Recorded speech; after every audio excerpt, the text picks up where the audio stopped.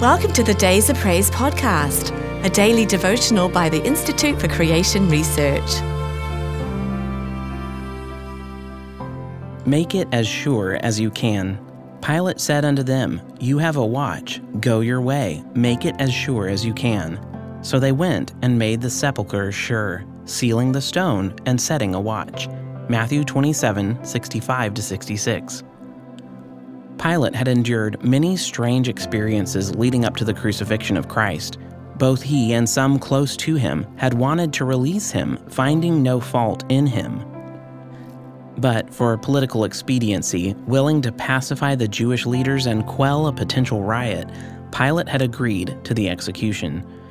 But once Christ was dead and in the grave, Pilate's troubles didn't end. Perhaps we are justified in reading a tone of sarcasm and impatience in Pilate's words, "Make it as sure as you can."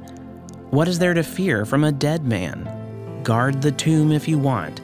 But just perhaps Pilate was hounded by unexplained doubts. Maybe a guard could prevent the bizarre fears from becoming reality. From our perspective, however, we can see divine irony in these words. Satan had seemingly won a great victory on the cross, for the heir had been slain. Thus, the one act that he had to prevent was that of the actual resurrection, for all of Christ's message depended on his victory over death. Note the limitation in the words, "as sure as you can." How tightly sealed and well guarded must a tomb be to contain the Creator of all things? If his purpose was to die and rise from the dead, would man's or Satan's efforts be able to thwart it? As sure as you can was surely not sure enough. Today we know that the tomb's sealed entrance was breached, not so much to allow him out, but to allow us to see inside.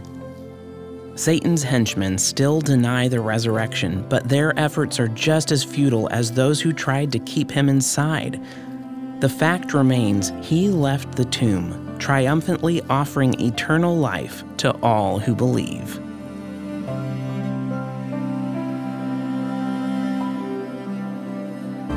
If you've enjoyed today's devotional, be sure to subscribe wherever you listen to podcasts, and please rate and review so more listeners can find us. To support ICR's ministry, visit icr.org/donate. Your gift of any amount helps us reach others with biblical truth and encouragement.